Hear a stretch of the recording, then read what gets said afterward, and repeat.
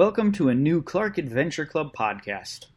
This is a start-stop story written by 3 separate authors. Each author writes a section of the story without knowing what the other authors are writing. They have a starting point and a stopping point for their section of the story. At the end, all 3 authors bring their sections together and create one story with often hilarious results. This is the story of Elyn and the hot dog costume. Written in 3 parts, the first by Eliza, read by Mr. H, the second by Emma, and the third by Miss Allison. Please enjoy Elyn and the hot dog costume.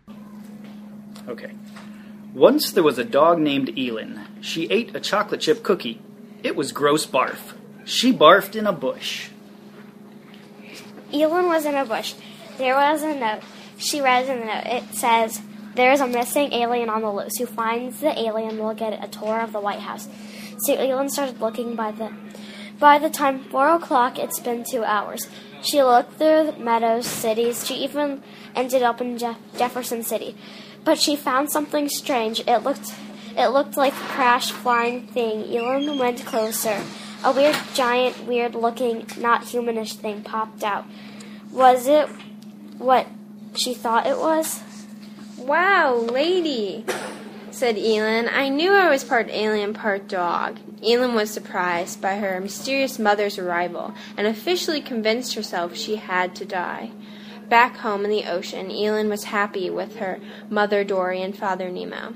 Elyn had no need for the ungroomed, smelly lady standing at her doorstep. Elyn devised a plan. She took the lady alien by the long finger and dragged her to the White House. However, to spare Lady Alien's feelings, Elyn dressed up into a hot dog costume to disguise herself.